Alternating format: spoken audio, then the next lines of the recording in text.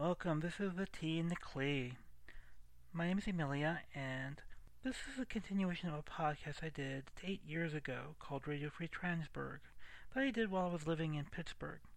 I've moved since then, but I still want to do a podcast generally on the same topic of trans academic issues, trans research, and anything else of interest to me. This podcast was recorded in 2008 with Julie Serrano. It was just after her book Whipping Girl was published, and we talked about the issues that went into the book and things that were happening at the time regarding trans issues and trans feminist issues. Since then, she's published another book called Excluded, Making Feminist and Queer Movements More Inclusive, and her book Whipping Girl came out for a second edition. So I really do hope to have her back to talk about how things have changed for her and for trans feminist issues since first edition of her book.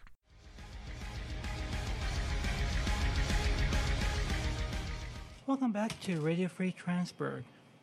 Today I have an interview with Julie Serrano. Julie is an Oakland, California-based writer, spoken word performer, trans activist, and biologist. Today we'll be speaking about her book Whipping Girl, a transsexual woman on sexism and the scapegoating of femininity. In addition, we'll also be talking about trans feminism and about the experiences of transsexual women in society. I hope you enjoy the podcast. Before we start, though, I do want to say that how really impressed I am with your body of work. You're a biologist, you're a musician, you're a performer, a writer. You have the life that I think a lot of people would want to have. So I'm very, very impressed with your work. Oh, thank you. Welcome.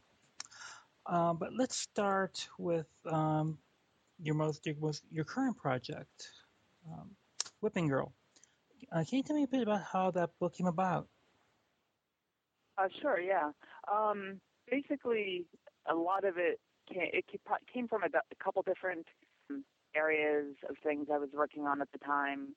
One was I had gotten into writing, particularly doing spoken word, shortly after transitioning.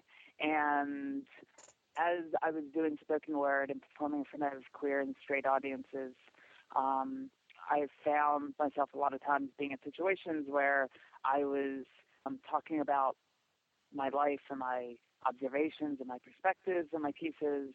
And I found that a lot of times I was coming up against certain presumptions that the audience would have that essentially kind of reframed the work that I did as well as my identity in a way that I didn't necessarily, that wasn't necessarily where I was coming from. And so I was very much aware of a lot of the misconceptions and presumptions that people have about trans people in general, but also transsexual women in particular, as that's where I'm coming from. And as I was working on a lot of that, I also had the experience of getting involved in the issue of trans women inclusion in lesbian and women's spaces, specifically through Camp Trans when I attended in 2003, and I did some work as an organizer in 2004, and also I've done benefit shows, and so just kind of in working on that issue, I was coming up against a lot of similar presumptions that were there. I was working with the queer women's community particularly, and a lot of the presumptions I was finding were very similar to presumptions that were out there kind of in the mainstream about trans women. And through that work, it became really apparent to me that a lot of the issues that trans women face can't really be described very well in the way that we're used to thinking about transgender issues by saying that all transgender people are being discriminated against because we transgress gender norms, and, the idea of transphobia is this kind of very generic thing that just happens to you if you break those norms. And what I really wanted to explore and what eventually turned into the book was the idea of how misogyny plays a role in shaping the presumptions that people have about trans women and other people on the trans feminine spectrum. And so that was pretty much how it started coming about. And then after that, once I had the idea, then it became easier to like look at particular issues and try to apply that to those situations. Who are you trying to target with the book? Who do you think who did you write the book for? That's a good question. I kind of imagined that there were kind of layers upon layers of people who would be interested in the book. So in general, I tried my best. It's really difficult when writing about trans issues because it brings up vocabulary and concepts and stuff that the average person isn't familiar with. But I tried really hard to make it a book that anyone could just pick up for any reason, you know. And so I wrote it with the idea that anyone should be able to pick up the book. But of people who I really most wanted to reach with the book, I would say kind of the innermost shell is trans women and other folks on the trans female and trans feminine spectrums. And for me, I found basically, I would say as a trans woman, I feel like when you're talking about a lot of conversations that are out there regarding trans women, there's a lot that's out there if you search the internet on, you know, the issues of physical transition and kind of for people, a lot of ideas that are really geared towards people who are just maybe first exploring their femaleness or femininity, or who are in the process of transitioning, but then there's not a whole lot after that. And I also feel that a lot of I feel that a lot of gender theory and queer theory doesn't really work well for trans women. I feel like trans women are very marginalized by a lot of things that are put forward, that have been put forward in the past in feminism and queer studies. And so I felt like there was nothing for trans women. And so that was kind of the innermost shell. And then after that, the shell that surrounds that, I guess, is the more general folks who are involved not only in the transgender community, but in feminism and queer activism in general. And so I really hope that the book is appreciated in that circle as well, because I feel like basically all of the folks who are having these dialogues about gender and gender activism in different forms should be aware of a lot of these issues. Can you quickly, for anyone who listens to this podcast and wonders what the book is about, can you quickly describe the content of the book? Sure. So the book is a collection of personal essays. Some of them are a little more personal, and some of them are a little more essayish.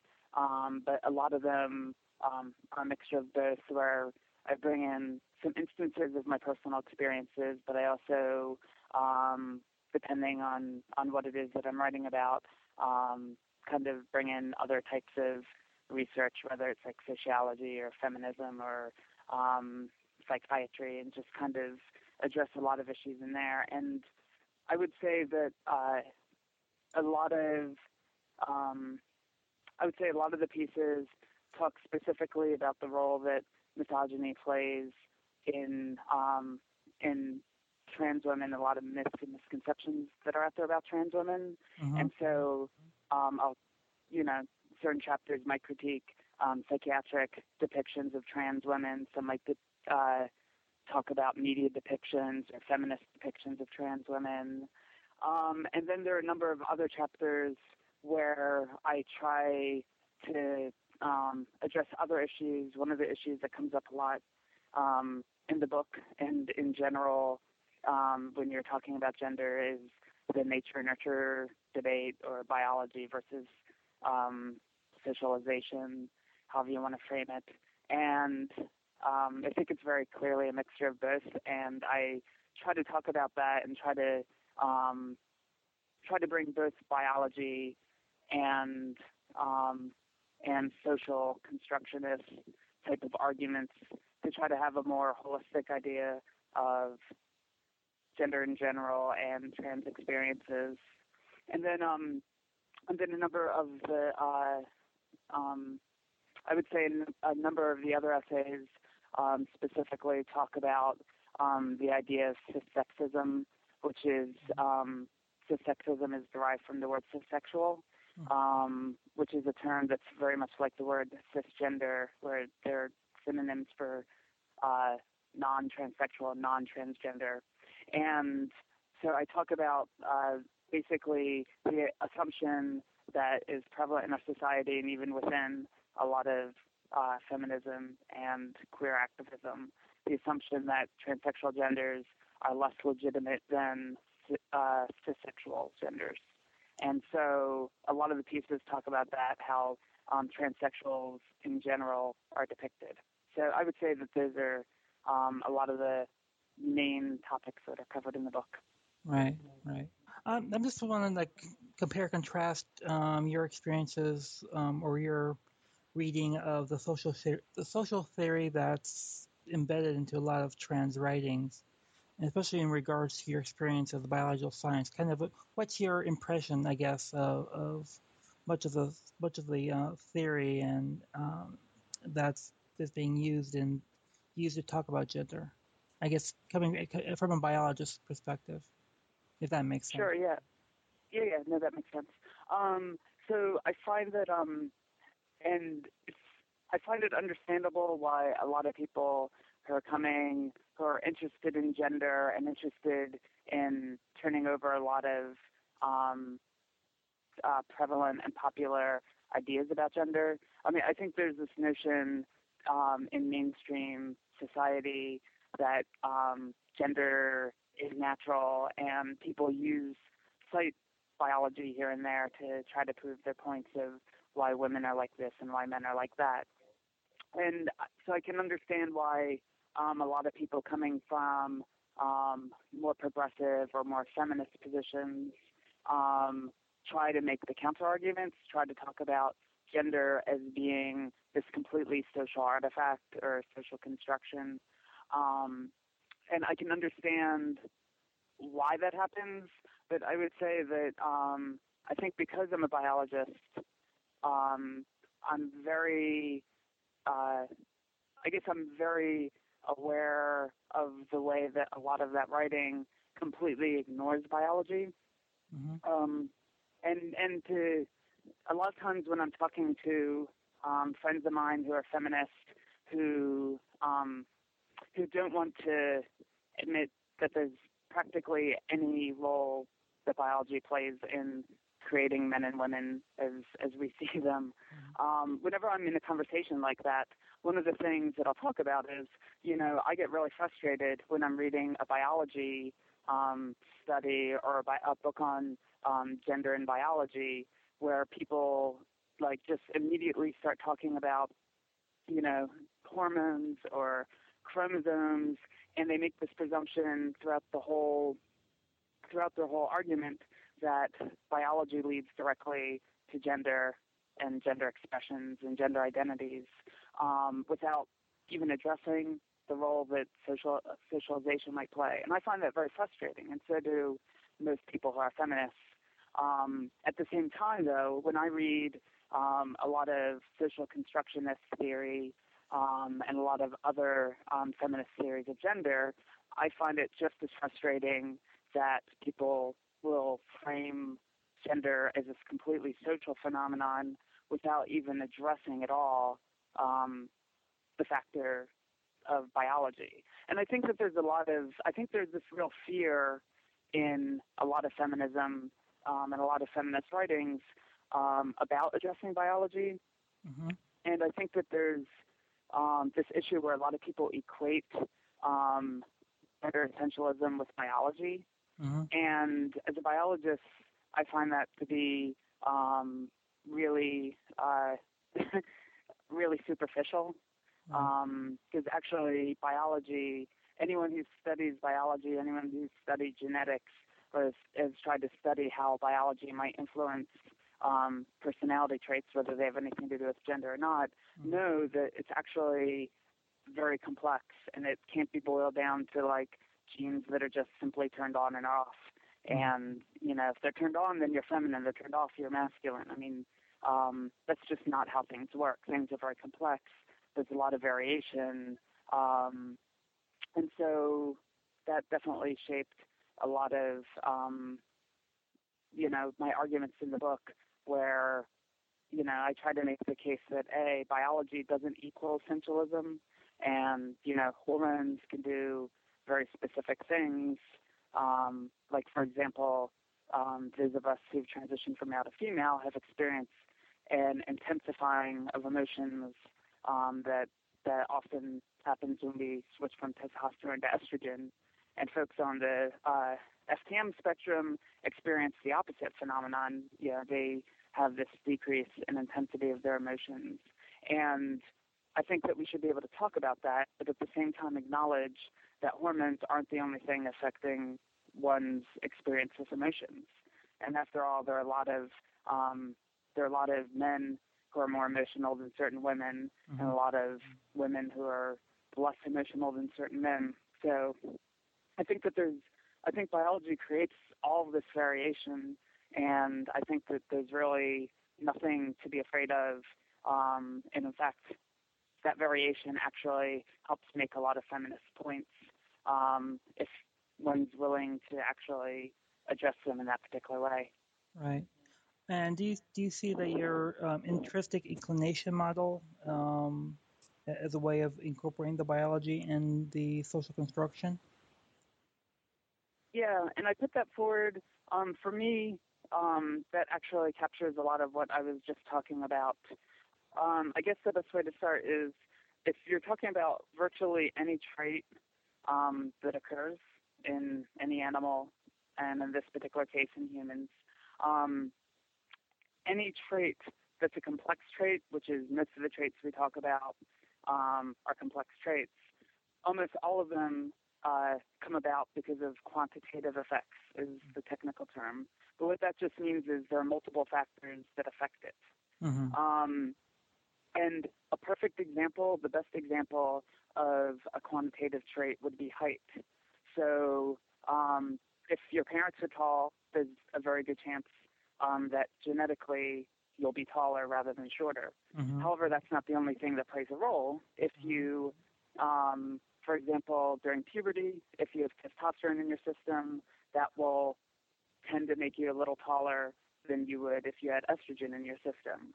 If you come from a country like the U.S. where food is fairly plentiful and basically you have the ability over several generations of people eating well, you tend to get bigger. So there are all these different things that happen that are environmental or genetic or hormonal that affect height.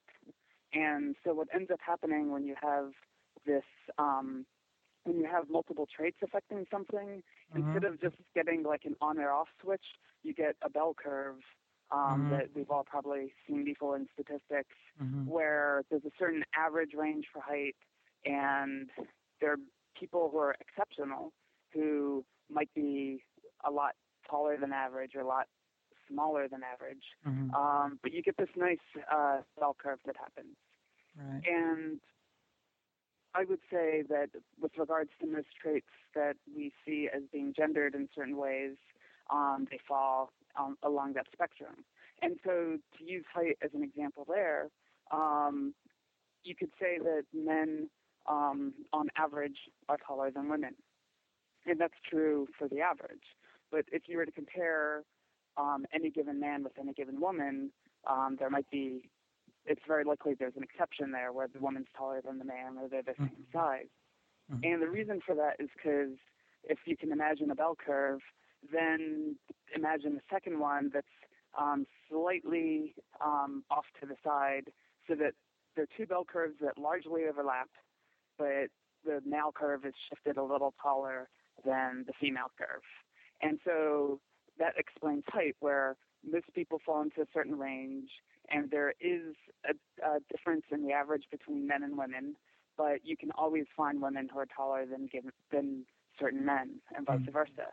Right. And so if you think of something, for example, like femininity, or maybe attraction towards men versus attraction to women, you would probably get very similar overlapping curves, so that, in general, women might be more inclined to be feminine than men, um, and men more masculine than women, but you can always find exceptions to those roles.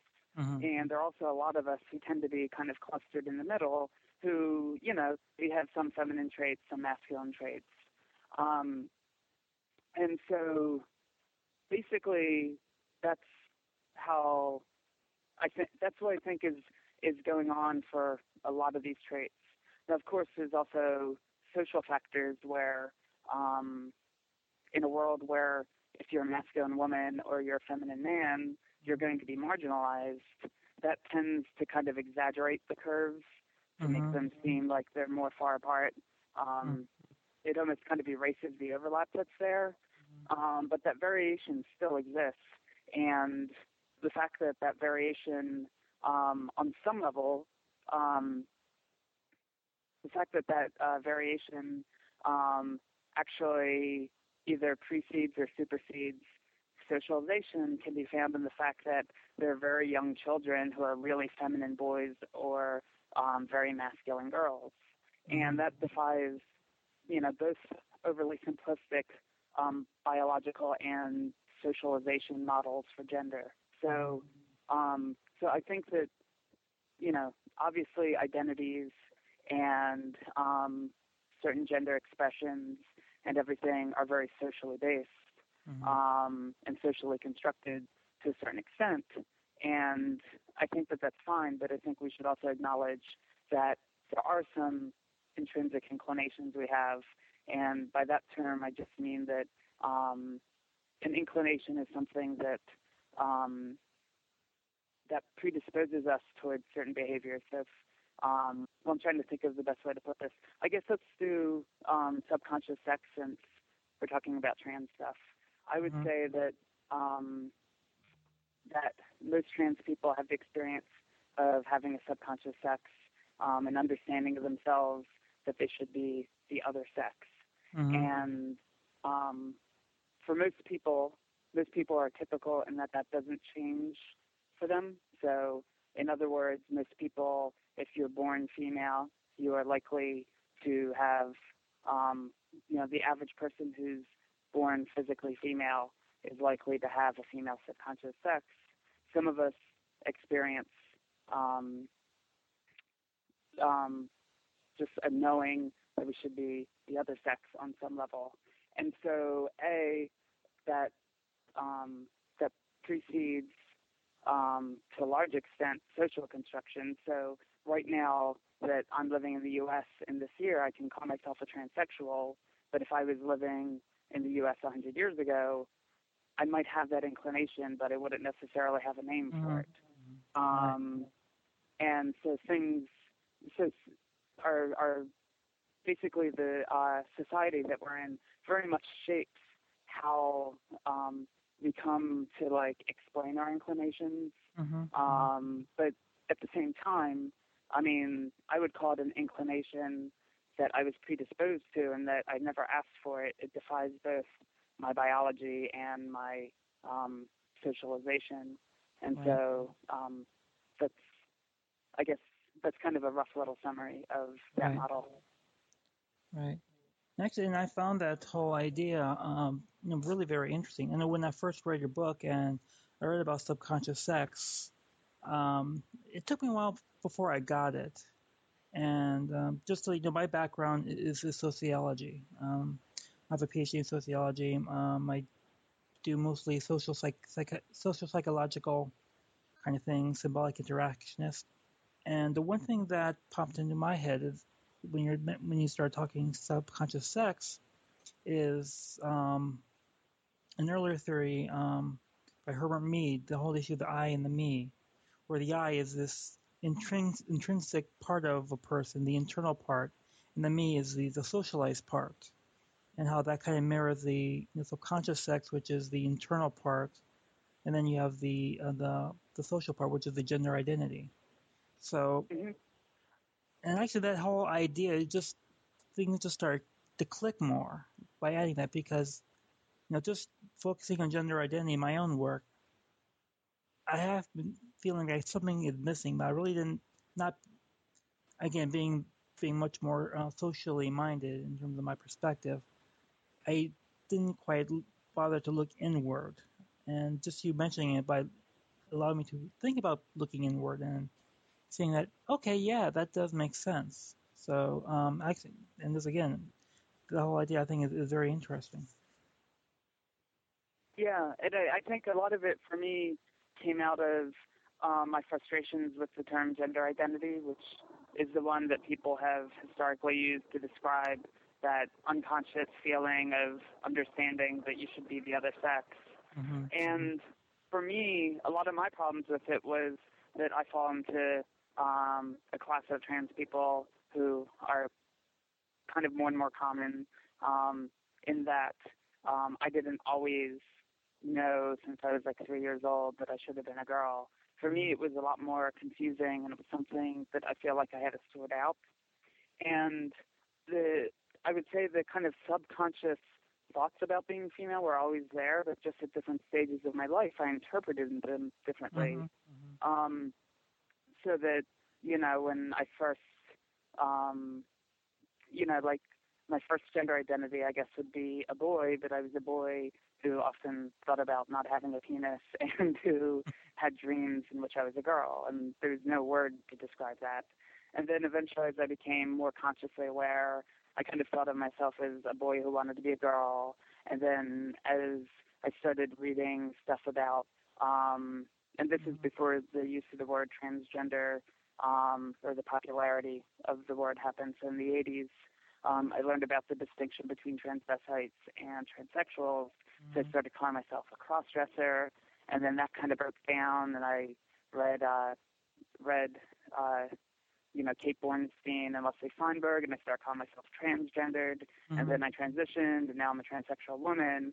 And so the idea of gender identity is great to describe how I'm consciously relating to my gender, and that gender identity is very, very socially, very, very integrated with society. I mean, basically the language and the ideas and the categories that exist inform that. But at the same time, there's something that I've had ever since I was a child that was just this subconscious thing that I can't really put my finger on, but it was a self-knowing that was always there and kind of predated it. And I would say the same thing with like sexual orientation, where people, there are people who have been in same-sex relationships throughout human history, and the Greeks, had one way of thinking about it, and today, or let's put it this way, like 30 years ago, most people would see themselves as gay or lesbian, and then as the bisexual movement came, a lot of people maybe started reevaluating where they were, started thinking of it as more of a spectrum, and now you have the term queer, and there are a lot of different ways to integrate your sexual orientation with your gender identity. So you could be a femme, for example, which is kind of, at the intersection of being queer and at the same time also being queer in a sexual orientation way, as well as it having a lot of gender and gender expression is involved there. So I think it's important to be able to have a word to describe the thing, that feeling that a lot of us have, when we're teenagers and we kind of just have this feeling that we don't want and we wish it would go away, but that's very real for us, whether that's, an attraction to someone of the same sex, or whether it's an understanding that on some level that we should be the other sex, etc. Well, at the end of the book, you look at trying to think about new forms of gender activism, and you talk about how you calling on people to focus attention on how gendered expectations and assumptions are forced upon people, and that should be the focus on activism, rather than specific forms of gender, or whatever forms of gender people can take. I guess the question is, can you describe some concrete actions that people can take that, help in terms of focusing on, I guess, how gender is coerced rather than focusing on um, proper ways of being a gender? Sure. And let me just kind of, since we're talking about the intrinsic inclinations, in the book I talk about how I think that there are a lot of things, whether it's, masculinity or femininity or androgyny, whether it's attracted to men or women or both, whether it's kind of understanding yourself, like having a subconscious sex that's male or female or both. I think people fall all over the spectrum, and all of these are independent of each other, so you can kind of have any of those combinations. And so I think that based on that, I feel that there's going to be there's just going to automatically be this big diversity in the way that people express their gender, the way they identify, and in their sexualities. Mm-hmm. And so one of the things that I try to address in the last chapter of the book is the issue of how in a lot of gender activism, in the feminist movement, or in the queer trans communities, how often there are these like new gender norms that arise. Mm-hmm. So, a lot of feminists, not all feminists, but a lot of feminists have believed that women should completely avoid femininity, that it was this trap. And so to be a feminist, there is a new set of gender norms that meant that, you couldn't express yourself in very feminine ways. Otherwise, you were somehow enabling your own oppression. In the certain segments of the trans and queer communities, it's common to hear people accuse someone else in their community of reinforcing the gender binary, either because they're heterosexual or they're often those accusations target transsexuals under the presumption that people transition from one sex to the other in order to attain gender normalcy rather than in order to feel more comfortable in our own skins. And so it really strikes me how basically these are just new forms of sexism. Mm-hmm. If you're talking about binary gender norms being bad or heterosexist gender norms being bad, why is that any different from being in the queer community and having,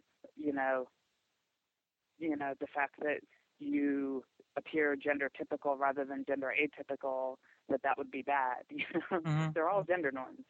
And right. so, and one of the things I talk a lot about in the book, I feel like in a lot of gender theory that's been out there, people talk about, gender as a doing or gender as a performance. Mm-hmm. And we're really focused on how people are doing their gender. And to be honest, I think people are going to do their genders in very different ways anyway. And I think the more important thing is the way that we are perceiving gender and the assumptions and interpretations that we make about other people's genders and their gendered behaviors. Right. So, for example, I differ from a lot of feminists in that I don't think that the problem is I don't think that I don't think that femininity, expressions of femininity in and of themselves are a problem. I feel that what the problem is when other people force people to be feminine because of their expectations. So, if I had expectations that women were supposed to be feminine, and if I came across a woman who is not feminine, if I criticized her for that, I would be being sexist because, I was basically, my expectations, I was using them to kind of coerce a behavior. so I don't think that femininity in and of itself is bad. What's bad is the presumptions that femininity is inherently weak or passive or frivolous, or that it only exists to appease men. Those are interpretations and assumptions. Right.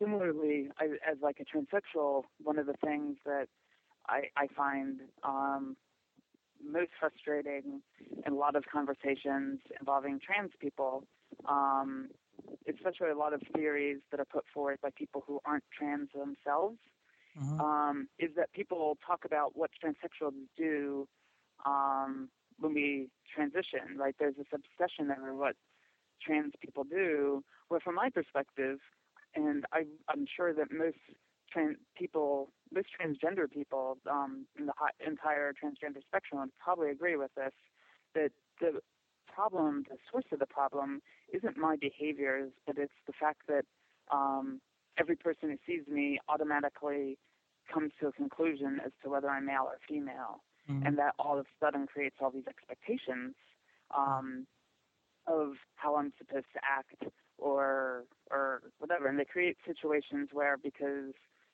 people have assigned me a female sex in their minds, that it makes it difficult for me to, bring up the fact that, when as a kid I played Little League, right, without all of a sudden kind of defying that expectation. Right. And so I guess the main gist that I try to put forward is that I think that the most radical thing that any of us can do is not perform our genders in these really non-conforming ways. I think the most radical thing we can do is to stop projecting our own presumptions and interpretations of gender onto other people's gendered bodies and behaviors. And I think something like that is something that we can take with and work with sexual women as well. I mean, there's been numerous occasions on the blogs where a woman is being taken to task by someone about her presentation femininity, either way. But so the whole idea of, again, not putting our own baggage on people, I think is something that we can work with other feminists about. I do see that. Yeah, and I mean, I think also I find with regards to femininity, I mean, one of the things that I find I talk about it in the book. A lot of feminists who have very anti-feminine sentiments. What's really striking is a lot of their assumptions about femininity are pretty much identical to the assumptions that many men make about femininity. And like the idea that, for example, the idea that someone who's feminine is automatically weak or passive, or that someone who's being feminine is doing it to appease or attract men. In fact, that's what many men say when they assume that a woman who's dressed provocatively or very femininely is somehow asking for attention, right? That she's kind of soliciting male attention. And that's the same assumption that a lot of feminists make about femininity. Right. And so, the problem there, I mean, anyone who's knows any femdykes or trans women or a lot of people who are out cross-dressers know that to express femininity in our society can be a very bold form of expression. And, most trans women I know, and most femdykes I know, are not weak at all. If we were weak, we wouldn't be here. We wouldn't have survived, Right. And so the idea that femininity is an expression of weakness is just ridiculous. Like, that's the most ridiculous thing I've ever heard. And yet it's just kind of like everywhere in the culture. Right. Taking the discussion back to trans women specifically, I guess to bring in the whole issue about how trans women are being pushed out of social spaces, being specifically, Mitchfest specifically, or perhaps in other social spaces. I mean, what can you think can be done to help open up social spaces to trans women? So that's a good question. So I think, so I only heard part of what you said. So are you talking more specifically about queer women's spaces or just women's spaces in general? Or Actually, both. I mean, whether or not they may entail the same or different strategies, but they're both issues that I think trans women will be experiencing either way. Mm-hmm. Yeah. So I mean, I guess there are a couple issues here. I mean, I think that for me, while the issue of like just say for example a women's space in general, like for example a women's restroom, which is in kind of a mainstream space, versus like going to some place like Michigan or some other women's only space that's predominantly involves queer women. Mm-hmm. I find that the presumptions I bump up against in those situations tend to be different. Mm-hmm. And I think that a lot of the issue that in kind of more mainstream spaces, I think the issue a lot of times is what I would call cissexism, which is the idea that transsexual genders are fake, that we're really, the trans women are really men, right? Mm-hmm. And so a lot of the work there, I think, is, I think a lot of transgender 101 type of work is kind of the type of thing that would probably be best geared towards addressing a lot of those issues, a lot of awareness of the existence of trans people and an understanding of who we are. I would say in the queer women's community, I think the queer women's community, there are a number of issues going on there that I think are somewhat different. For one thing, I don't think in the year 2007 that one can say that like trans women exclusion policies at queer women's events has anything to do with a non-awareness of trans people. Mm-hmm. The T has been on LGB, tacked on the end of that acronym for at least 10 years now in most places. The issue at Michigan, and in the queer women's community in general, the issues of trans people, and these discussions have been going on in full force since the 90s. Mm-hmm. So there, I think that the problems that are going on there, while maybe related, are different, and I find particularly more disappointing, just because I don't think it's necessarily just a lack of awareness or an ignorance issue. Mm-hmm. I think it goes to other sentiments. And if you want, do you want me to address those now? Oh, go ahead. Yes. Okay.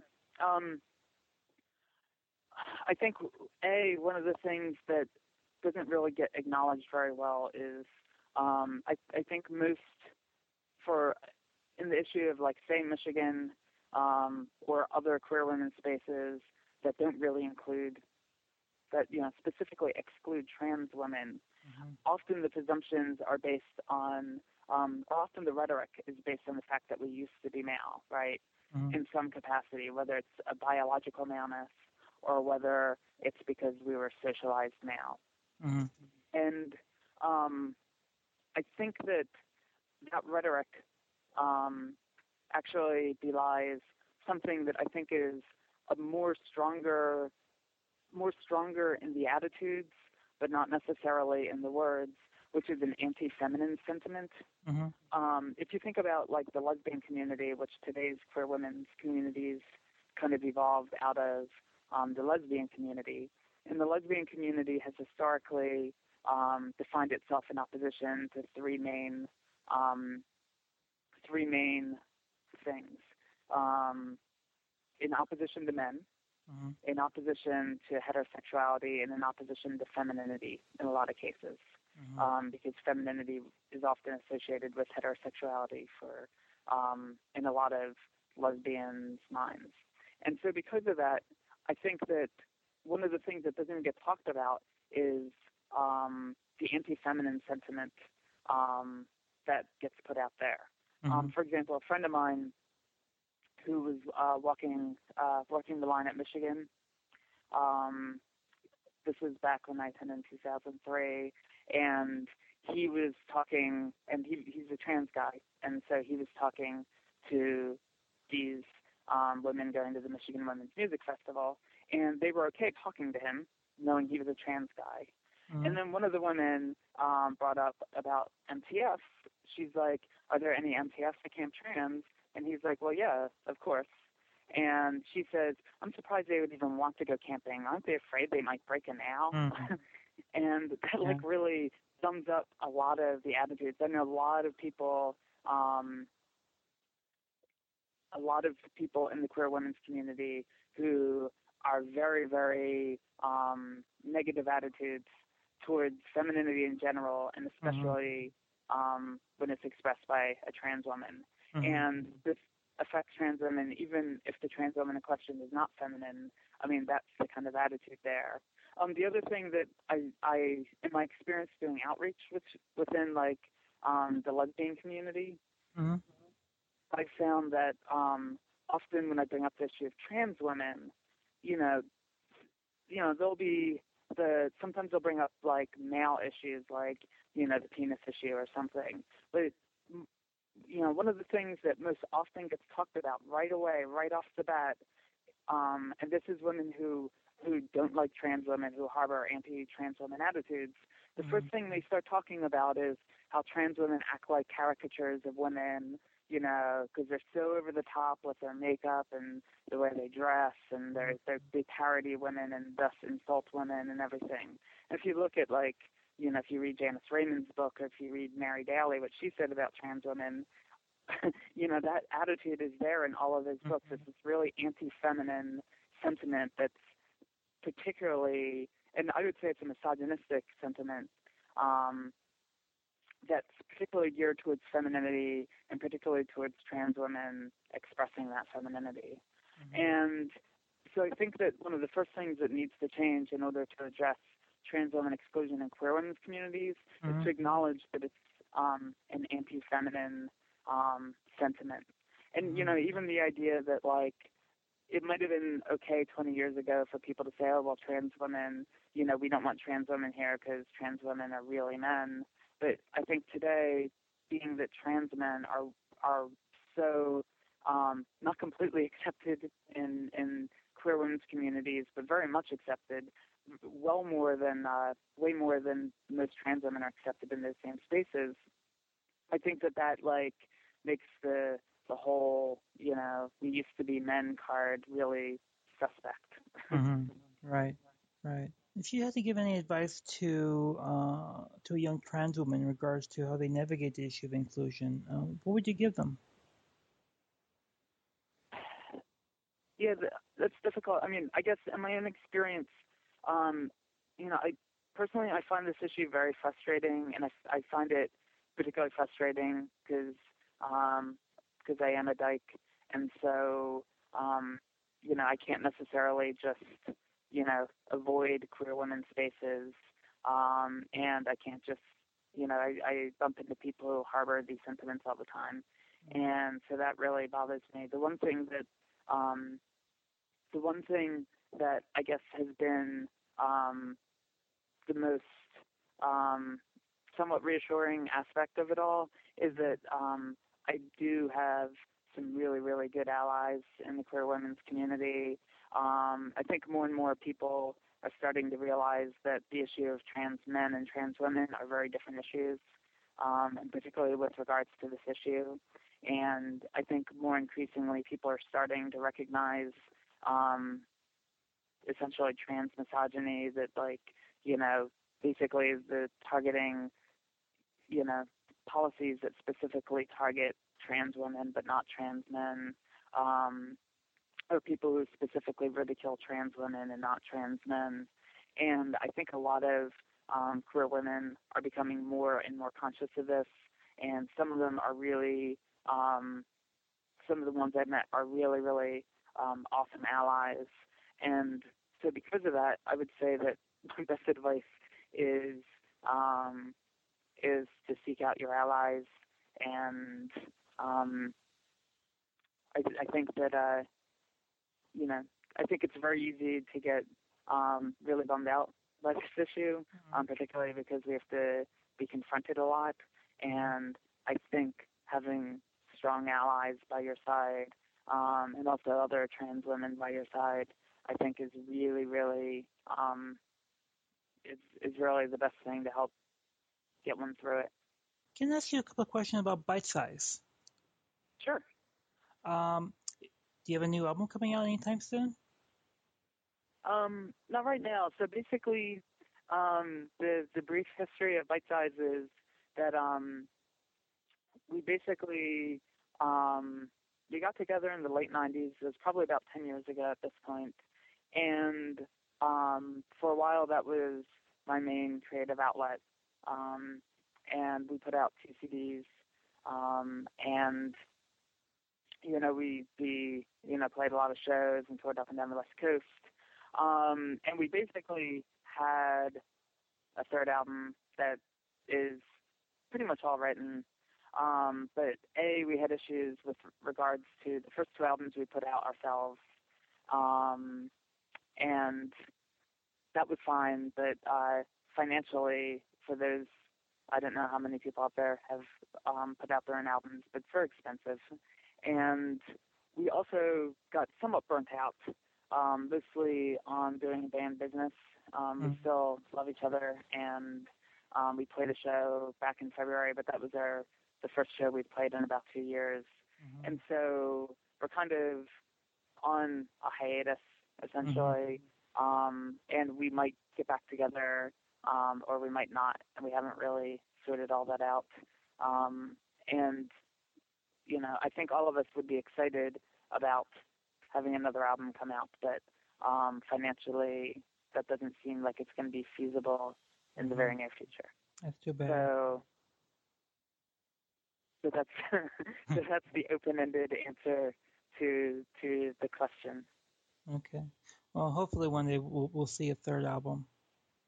Do you have any new projects that you're currently working on? Yeah. So, well, for one thing, mostly I'm, most of the things that I'm focusing on are related to the book and promoting the book. And I'm going to be on the East Coast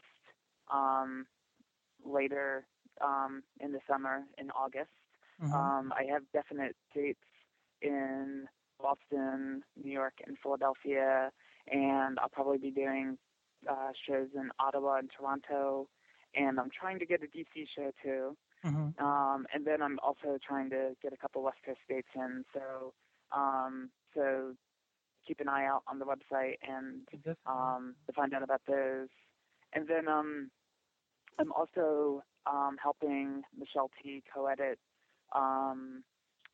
anthology that's called Transforming Community. I forget the subtitle off the top of my head.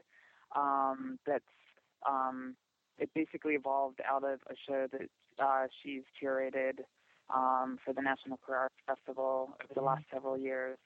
And it's kind of addressing the friction at the intersection of the trans and queer communities, so issues of people's identities, stepping on each other's toes and such.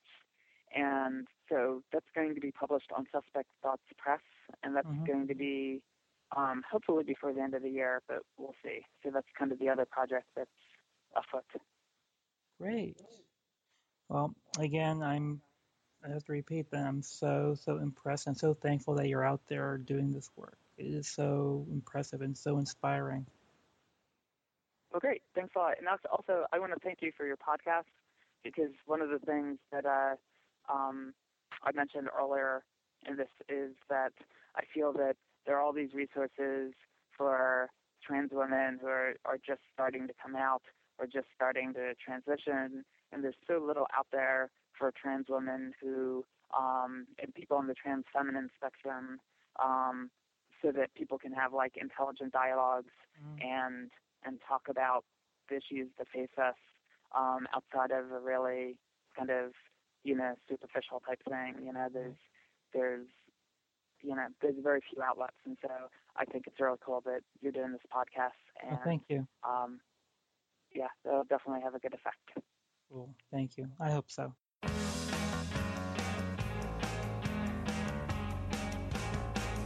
This must be a test. Maybe they aren't onto me. It's not the way that I look. My clip-on tie and button shirt are all by the book.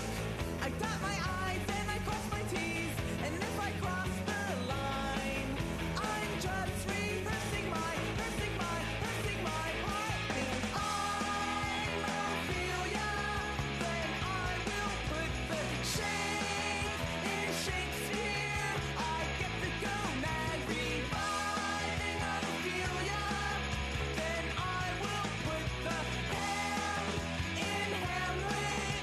I get to go mad.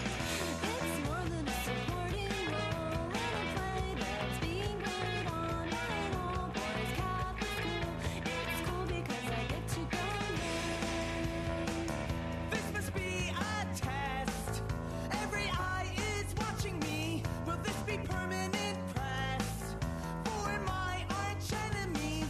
My religion class is all but failing me. Maybe this is a sign. I'm just rehearsing my lines. If I'm Ophelia, then I will put the shake in Shakespeare. I get to go mad, reviving Ophelia, then I will put the dame in Danish. I get to go mad. There's a method to my madness. I'm not just acting out. There's a madness to my method. I'm not pretending now. There's a method to my